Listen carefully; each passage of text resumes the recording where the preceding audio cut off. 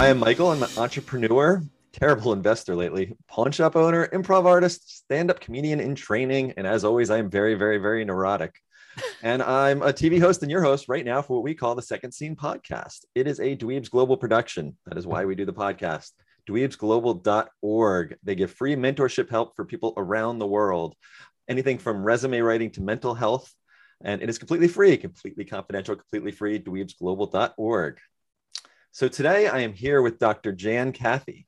Jan's story is not an easy one to hear, but it's important to tell, to help others that have gone and will go through similar events. Jan earned her PhD in psychology, opened her own practice, then everything changed when her husband of 11 years was murdered. The media and press hounded her for a long time. The trials and convictions followed. And when all was said and done, she was left alone to start over with the immense burden of what she had just gone through. And she's pretty much dedicated her life to help others that are going through the same thing right now. So thank you, Jan, for being here with us. Thank you, Michael, for having me. Yeah, no, it's going to be a tough subject for me to cover because it's not something I'm used to talking about. I know in your podcast, it's something you almost talk about on a daily basis. Yeah, you grow into it. Yeah. Do you ever get used to talking about it? Is it I find it's the easiest to talk about with other people who've been through it than anybody else. Gotcha. That makes sense. Different things in my life have happened, and there's something therapeutic about talking to other people who've gone through something similar. Yeah. So what did happen? What happened to your husband? I learned, let me clarify in the beginning that I did not know a lot of this as it was unfolding. It took me about a year and a half after he was murdered to put the pieces together. Okay. So if I were to tell it from the perspective of what I knew then, I wouldn't be able to say much. All I'd be able to tell you is that he failed to come home one night, and it was a very stormy night. I remember that day clearly because I was watching a 3-hour special for AIDS to build up money for AIDS and research. It was a 3-hour special broadcast simultaneously in London in the United States called Live AIDS. So I lost track of time. And when I looked up, it was dark and he was way overdue, which was not like him. Right. When I tried to report him to the substation near our building where we worked the next morning, they wouldn't take a report. They were quite rude to me, actually. Really? Saying that, go check the morgue. And they didn't want to hear. Yeah, they were real flippant about it. Yep. So I thought, okay, it has to be 24 hours. So I just went to another police station and I said, I haven't seen him in 24 hours, which was true. Mm-hmm. So they took the report, but that was the end of it. Nothing unfolded for another week. My parents flew in. And a following week, I got a call to come down to the Detroit police station to meet with Inspector Gil Hill. I'm sorry to stop you right there, but what were you feeling during that week? I was in somebody else's life. Like, what the heck? I felt like part of me was sensing it was going to end up bad because it was so out of character. But my life had been pretty straightforward and uneventful up to then. So I didn't want to get dramatic about it and think the worst immediately. Right. So I kind of vacillated between those two mindsets. So when I was called down to police headquarters and I met with Inspector Gil Hill, who, by the way, had just come off the movie set with Eddie Murphy in Beverly Hills Cop 1. He played Inspector Todd, his boss. And he's just like that in real life. He's very short on words, and he's tall and lanky and has an intensity about him, just like the guy in the movie. At any rate, he said, in a very few words, he said, we have reason to believe your husband's been murdered. We don't have his body yet.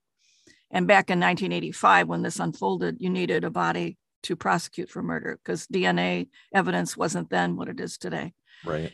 And then he told me that my husband had been seen in an area called the Cass Corridor, which is then at that time one of the worst areas of Detroit. It was known for drug sales and gun sales and prostitution and any other kind of crime you might want to get involved in. I mean, the area around our building, which we worked in, which was near the Cass Corridor, had 1,300 prostitutes within a 3-mile area. They walked the streets. And so the area where this was not the area where you lived, though. Yes, we lived on the northern edge of this, and it was like the Berlin Wall. I mean, once you crossed over West Grand Boulevard, it changed dramatically. And we worked in a very beautiful building. In fact, it was voted one of the world's most beautiful office buildings when it was erected. It was built by Albert Kahn in 1923, I believe. Beautiful building, but it was surrounded with a lot of garbage and everything that went with it. Gotcha. So who saw your husband over there? Were they looking for him at that time, showing his picture? Or? Well, I didn't know it then, but yes, there was a confidential informant that called Inspector Gil Hill and said that she had heard rumors that John Fry and Dawn Marie Spence had taken his car, which then led to more surveillance because I had already put in the missing persons report. And then when they got the surveillance, other people, it turns out, were willing to come forward and speak up because they were so scared of John Fry. It was an unusual situation. There wasn't typically a lot of cooperation between the people in the area. Gotcha. Is Don Fry like a mafia guy, or is he like no, he was just a thug, a big thug. He looked the part. He was big and burly and liked to shove his weight around, and people were scared of him. And he had a reputation for killing people when he wanted to. Really? Yeah. And so because they thought the people saw this as an opportunity to get rid of him, they came forward, and it worked because one thing led to another. And the same thing happened with one of their accomplices, because what John Fry and Dawn Spence did that night was they demanded money from him, which he didn't have, and that they were high, as of course they were always high. And that infuriated him. So they hit him over the head with a baseball bat and knocked him out, slugged him several times with the bat, and then dismembered him. Wow. And then they packaged him in a suitcase in 3 different packages, drove him north to Petoskey, Michigan, and on the way tossed out his unidentifiable body parts on the freeway, and then buried his identifiable body parts up north near Petoskey in an area owned by the University of Michigan Biologics Station, which was a place reserved for research. And they would deposit, they were studying mosquitoes at the University of Michigan there, and they would deposit roadkill on the property as to draw the mosquitoes so they could do the research. So it was a perfect place to dispose of his body. Right. They had researched this, I guess. They must have thought about it ahead of time. Well, the accomplice that helped bury him lived near there. That's the reason they went north. Okay. And then he started hearing things on the news, and he thought, they're going to come for me if I don't turn myself in. So he did. And I think had he not, they never would have figured it out. Oh, really? So that's how they ended up finding his identifiable parts. Yep. So what else did you at this point, you thought you were living a normal. Yeah. But I wasn't. I mean, for the previous 18 months, he'd been living a double life as a Dr. Miller, who was a physician, which was totally untrue, and giving them money and buying them drugs. He didn't take them himself, but he sure sabotaged any attempts they made to get clean and sober. And when he gave them over, and this is again $1985, he gave them about $150,000. So who was he? I'm sorry, who he was buying drugs from these drug dealers? My husband was purchasing drugs for John Fry and Dawn Spence to keep them involved in the drugs. And he wanted to sabotage their getting clean and sober because it met his needs. What he wanted was an automatic built-in audience, I believe, to admire him and to listen to him and to be at his beck and call. So these guys were just thugs. They weren't drug dealers. They were just thugs in the area. They were drug users. Right. Okay. And so your husband at the time, he found, I guess, drug dealers to buy these drugs from, and then he'd bring them to. Or they go all together and get them. Okay. It's such a strange thing to imagine that he went from his normal everyday life to all of a sudden working with thugs. And except that it wasn't that unusual. When I was called down to the morgue to identify his identifiable body parts, Detective Landeros told me at that point, she said, we know it's him because we have fingerprint data from him going back several years where he was arrested for solicitation. And this would have been 3 years into our marriage. So I had no idea this was his lifestyle. This was what he liked to do. He always had to have some intrigue going on the side.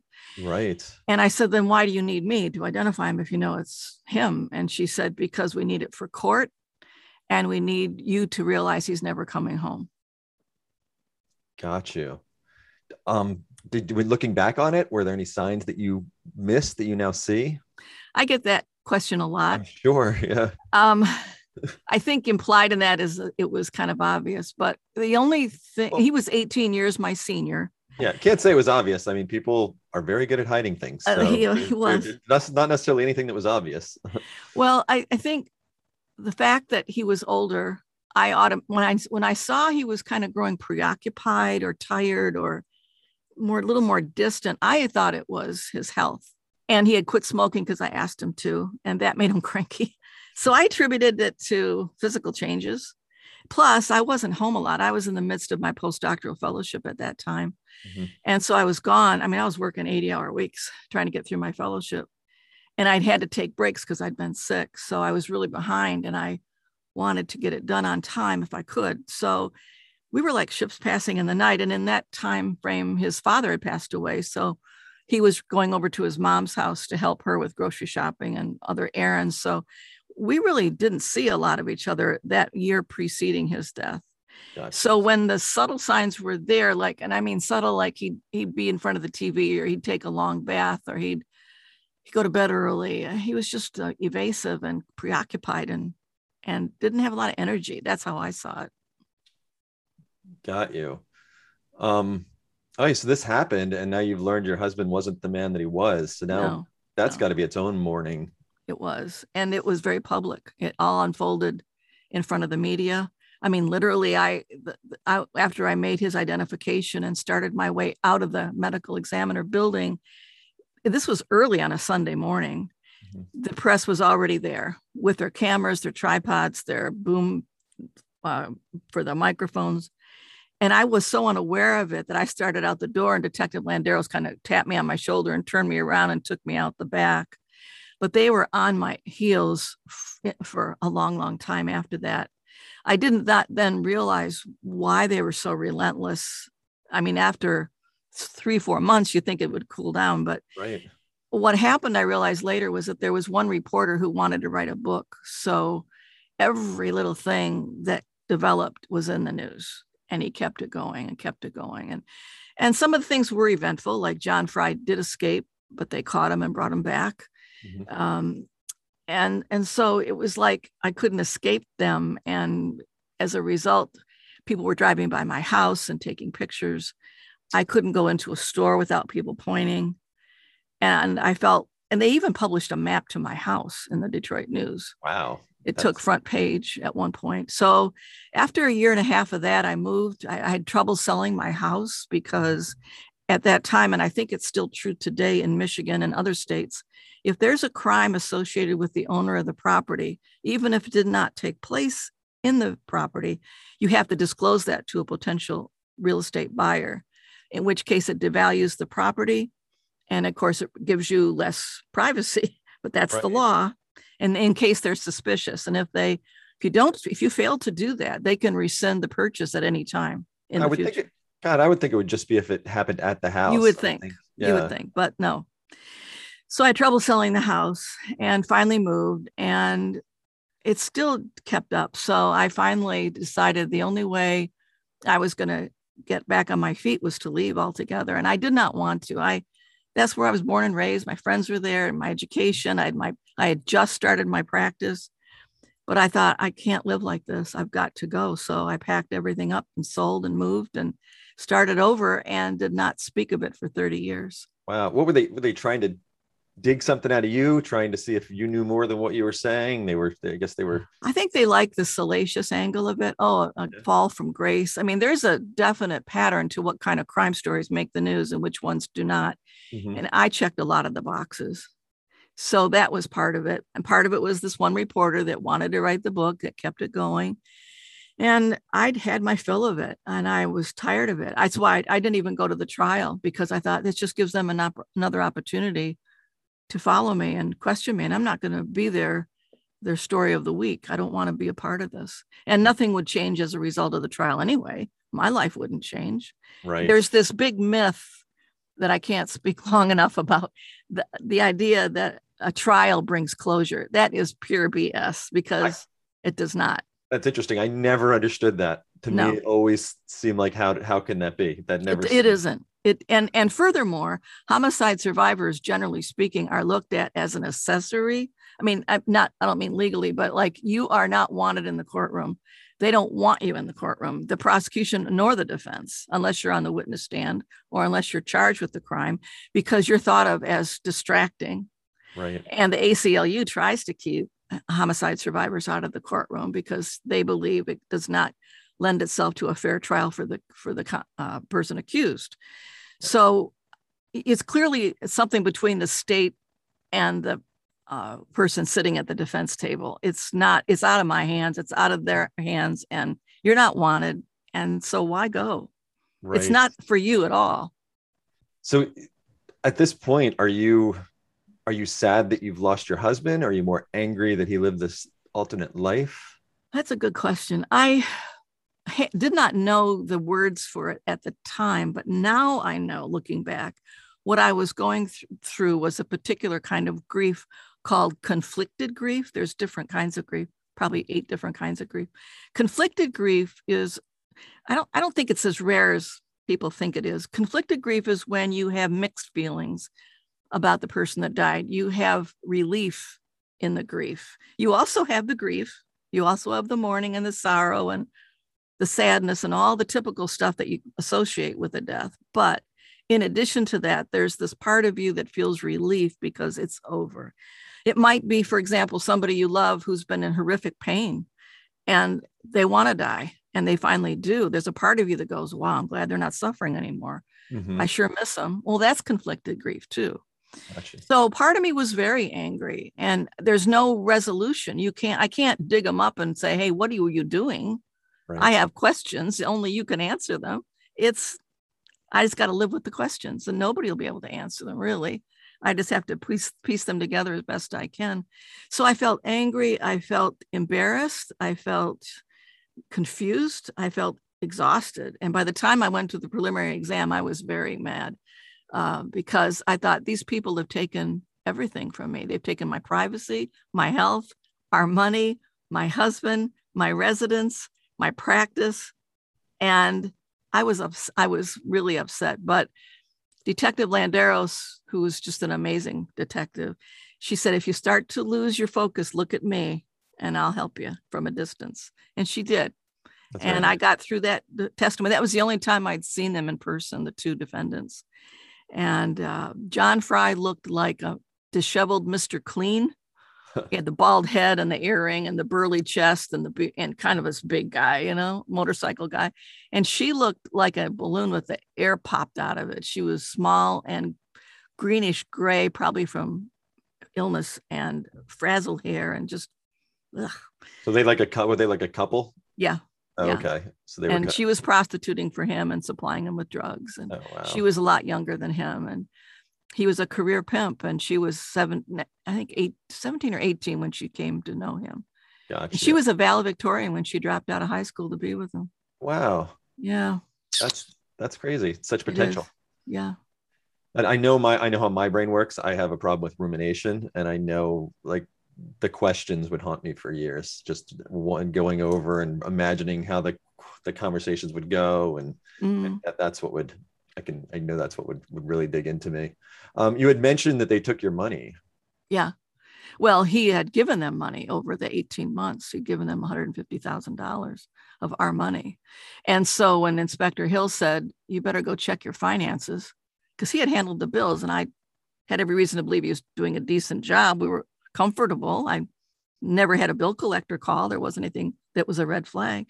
I found out that not only had he given us our money, we were $30,000 in debt by 1985 standards. We were behind on income tax, mortgage payments, rent payments to the office, car payments, you name it. So he was giving them money just because he wanted a guaranteed audience. An audience. He wanted to be cool. He wanted to. Yeah, he wanted to live vicariously through him. I met later with a friend of his from high school who knew him in high school, and he said he'd always had this unhealthy attraction to the seedy side of life. His father worked with the police department and always would tell these stories about the police department and the convicts that he worked with. And I think he kind of admired that in them. I don't know for sure, but I do know this, that when we met, I was a high school grad, and while we were married, I got my bachelor's, my master's, my doctorate, my postdoctorate. And I essentially I didn't admire him in the same way I used to. By the end, I thought, well, he's pretty out of date with what's going on in the field. And I started to challenge him and say, well, what about neuroplasticity? Or what about the new pharmacological agents coming out? And he didn't know what I was talking about. And he did not like that. And I think that's partly, that's a simplified example, but I think that's partly why he looked elsewhere for attention. It's not that we had open debates or conflicts that were huge. It was more in passing. I just saw him as not as all-knowing as I once did when I was first met him years and years earlier. Well, a lot of times the mystery fades when you know somebody for a long time. And you're 18 years apart. A lot can change. He was slowing down and I wasn't. It was just the kind of a perfect storm, really.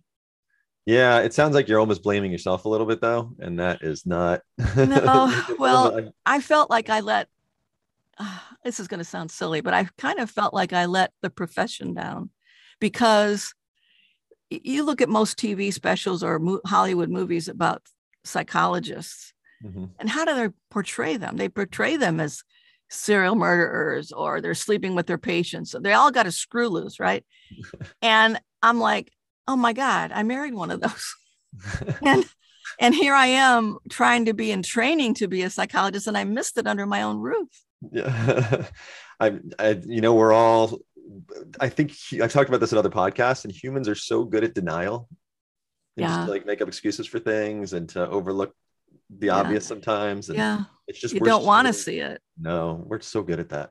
Yeah.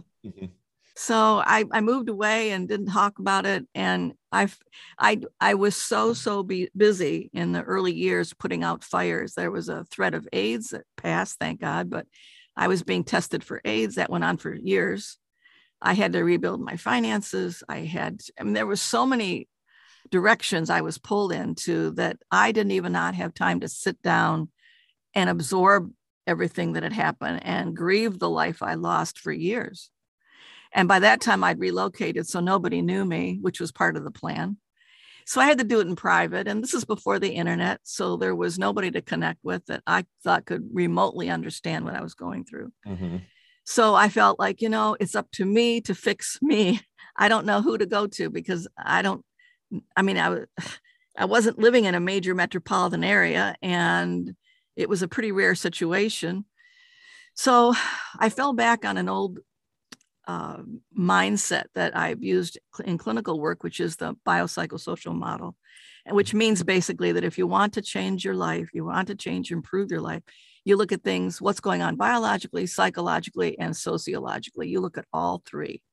So I thought, okay, so biologically, I started going to the gym. I started doing triathlons.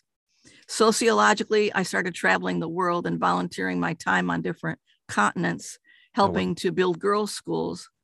And I met amazing people in the process. I've been to 5 continents, and all of them were remote. Places hours and days away from a nearby airport. And that's a whole nother show as to some of the things that happened. But I found that international travel helped me heal a huge amount, because it put my situation into perspective. It made me look at, when I got home, I would start to reflect on what I'd seen and the people I'd met. And I'm going, I don't have it so bad. I got a roof over my head. I got clean water. I got paved roads. I've got the legal backing as a woman, I can still file charges. I have some say what goes on in my life. I have my health. I have my education. I've never been homeless. I'm physically healthy. What am I got to complain about? I've got a lot to be grateful for, in fact. And it really put it in perspective for me. So that helped me emotionally. So with the triathlon, I mean, it all came together, and it was like, I'm taking charge of my life, and it's like my own second scene. It's Right. this time to rebuild. And what do I want? What do I want the second half of my life to be like? Mm-hmm. And it was a very conscious decision. I literally took out a map of the United States to figure out where I wanted to live, and did it.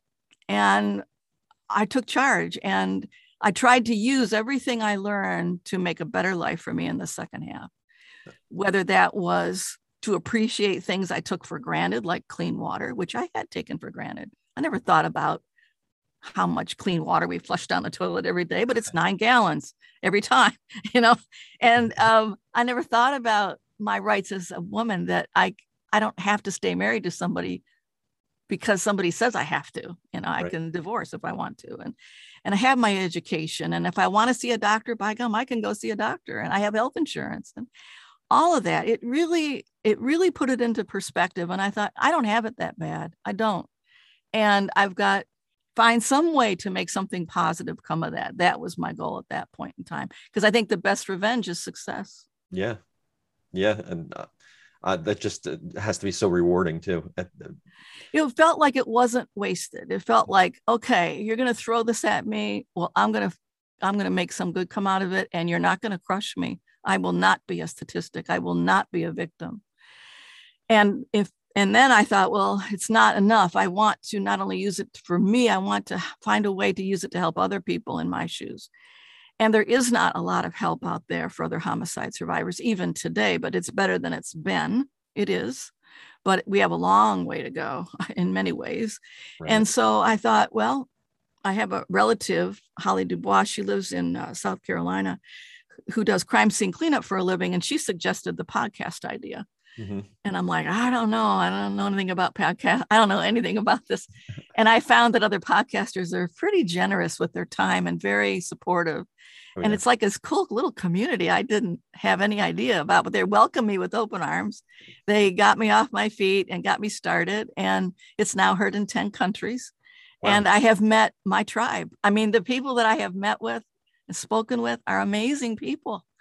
They've had our situations are unique. They're very different one from the other. But what I have found over doing these interviews for almost 2 years now is that while the situations themselves are unique, the aftermath is not. They're fairly predictable. The stigma that comes with it, the physical aftermath and so forth is all fairly predictable, but you don't know that going into it. You think it's just you. Right. In so many aspects of life, we can relate to other people that go through something different, but in the end, it's a shared feeling or shared results in a lot of ways. Right. Wow, it's amazing what you do with that podcast. And I know you've also kind of covered in the podcast other people that the homicides affect, such as first responders, doctors, police. Yes, because it affects people beyond the family. It affects witnesses. I mean, if you see somebody murdered, it affects you, even if you don't know the people. Or if you are the ER doc, or you are the homicide detective, or the victim advocate, or the grief therapist, or whomever, it still impacts you. And in fact, you could say that there's hardly a segment of society that isn't impacted in one way or another, because eventually it comes through our insurance premiums. I mean, if you really want to extend it. So I've had a lot of people on the show that might not be able to speak to a homicide in their own family, but they have been impacted in their line of work through being on the edge of a homicide. And that even comes with veterans with thick skin who've been at homicide detective work for decades. But even then, one or two is going to come along that just grabs them, and they feel bad that they weren't able to solve it, or they feel bad that who would die. And maybe it was somebody that reminded them of their child or grandchild. Those are the tough cases, Right. And unfortunately, we're in a time in our society right now where homicides are on the rise. They have been in the last 2 years. We've gone up from 18,000 on average to 20,000 on average a year. So there's a greater need for services for homicide survivors too, but we don't hear about it. Right. I'm guessing, I don't know, I'm guessing people who have a loved one who commits suicide it's probably pretty similar to. There's a lot of similarities. I mean, a biggest similarity is the stigma associated with it, Mm-hmm. and the fact that you probably are only comfortable talking with other people who've been through it in your own shoes. And it's going to be similar in the sense that if you see the homicide or if you see the suicide, it's going to have a greater impact than if you only hear about it, let's say. Or if you've had more than one in your family, that's going to have an impact. But one of the big differences, I think, is that they don't usually go through a trial. And when you go through a trial, which, by the way, is only 3% of homicides, 97% are resolved through a plea bargain. But if you go through a trial, you have to relive it through all the evidence, and it can be pretty grisly. And you hear the defense attorney trying to put blame on the victim, and it's not a pretty scene to go through at all. Right. As I said, chose not to go through it at all, but some homicide survivors feel the need to be there every hour of every minute that they can be in the court. It's just their preference. Have you gone back through it? Yeah, I've read in writing my book, I reread the whole court testimony. It was 11 pounds worth of paper. And I read it line by line to find out what happened in my absence and what was testified to. And it was pretty much what I expected. The only real surprise in all of that was Detective Landeros, because with me, she was extremely kind, patient, professional. But when I read her interrogations of some of these people, I'm like, well, there was a whole nother side to her I never saw. That was a little bit of a surprise. But since then, I'm now in the midst of another book, and I'm learning a whole lot more about court procedures and defense attorneys and wrongful convictions. And it's pretty complex when you get into it, the goings on in the criminal justice system. But basically what happens is, as a homicide survivor, is you have these systems crash into your life, whether it's the law enforcement, whether it's the criminal justice system, whether it's the media. These systems crash into your life, and then they're not there when you really need them, which is when the homicide is unsolved. Nobody's interviewing you. Right. And there's no trial, and the police aren't investigating, or so it appears. So you're kind of left high and dry. It comes in cycles. Mm-hmm. And that can be a real letdown. I think it's especially hard if it's a wrongful conviction and you had any part in the eyewitness testimony. I mean, that happens to some people too. And it's just, I think society wants and expects a Hollywood ending, and it's not neat and tied up at the end. It's not, and never will be. So you've written one book and you have another book you're in the process of writing? I do. The first book is more like a true crime memoir. And my intent was to use my story as a springboard to discuss issues related to other homicide survivors, like the stigma that comes with it, the physical repercussions, and so on. The second one, it's about half done. It's going to be more of a nonfiction guide from start to finish, like starting out with the death notification, going through crime scene cleanup, the media descending, cooperating with the police, on and on down through things like the trial, if there is one, and long-term repercussions. So it's got, I don't know, it's about 20 chapters, I think it is at this point. And I've learned a whole bunch from doing it. I've interviewed different people. Like when I was speaking on the one chapter having to do with funerals, I found and interviewed. It was amazing. She was like finding a needle in a haystack. It was a funeral director who had a niece murdered. And so she got it. She knew what I was talking about. I learned more than I wanted to know about cremation and body farms and all kinds of stuff. Wow. But I wanted to lay everything I could in this book. I wanted to channel everything I'd experienced, the people I'd interviewed, the research I'd done into one manual to say, here's your guide. This isn't meant to be a one size fits all. You know, there's going to be chapters that don't apply to you, like crime scene cleanup. That doesn't apply to everybody. But you can hunt and peck through the book and figure out what sections do apply and use it. And there's going to be a large glossary and resource section at the end as well. So if people have a particular area that they want to get more into, it gives them started. And then, of course, I recommend people use it in conjunction with experts in their life. So when we talk about, for example, the financial repercussions of being a homicide survivor, don't just take my word for it. Talk to your CPA or talk to your tax person or your brother-in-law who was a whiz on Wall Street, whatever. I'm not an expert in all these areas, but I know enough to get people started. Gotcha. And what they can do to get their ship righted. Well, it does sound like the resources are needed. Oh, they So are. They that's, are. well, it's an amazing, the podcast you have. I listened to a little bit of it, and the people you've interviewed and the topics. I mean, you cover the gambit, and it's really great that you're out there. Thank you. You're a beautiful person. You've Oh, thank you. adoptions that you've, and the way you've turned around your life, and Well, I feel honored that people are that willing to open up, and it's for the benefit of others. And it's humbling because, you know, they've been through tough times, and yet here they are standing straight and trying to do the right thing by it, and in fact become advocates in their own way. Some have had scholarships, and others have gone on speaking tours. Others have tried to change laws. I mean, there's just so many ways that people try to use their own experience for the betterment of others. And you don't know it's needed till you're in the position. Usually, I didn't, certainly, till I was involved in it. Right. I'm sure you've seen such strength. The fact that you and these other people can pull their lives back together. But I think people have that in them. I don't think it takes I mean, if you look at, for example, the Boston Marathon bombing, how people just rushed to help. Mm-hmm. You had people carrying people. You had people or Pulse nightclub using their own vehicles to usher people to the hospital back and forth for hours on end. Sometimes a crisis can bring out the best in people, no matter your background. Doesn't matter if you're out from prison, you still can jump in and help. And they do. And it sometimes brings people together, and it really shows the backbone that people can have. Right. Well, it's, it's an aspect of your show I hadn't even thought about, but just the showing the great in people. I mean, just showing the world that there are amazing people. I think people are way more resilient than they know they are. I really believe that. It just, sometimes you don't know till you're in hot water. That's one of my favorite sayings. It's like something like, a woman is like a tea bag. She doesn't know her own strength until she's in hot water. That's funny. Well, thank you so much for being here with me and being so open and sharing so much. What you're doing is, I'm sure, helping an infinite amount of people. So keep it going. Hope so. And I hope it will cause other people to want to do the same, because there sure is a great need for it. But I appreciate you having me on, Michael, and giving me a chance to talk about it. Of course. So you can find more about Jan, her books, her podcast at jancantyphd.com. That's JanCantyPhD.com. And I will post the link below.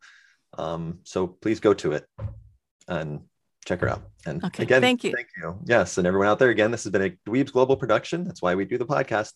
Dweebsglobal.org. It's where you can get free mentorship help, anything from resume writing to mental health and whatever's in between. Completely confidential, completely free. Dweebsglobal.org. And we'll see you all next week.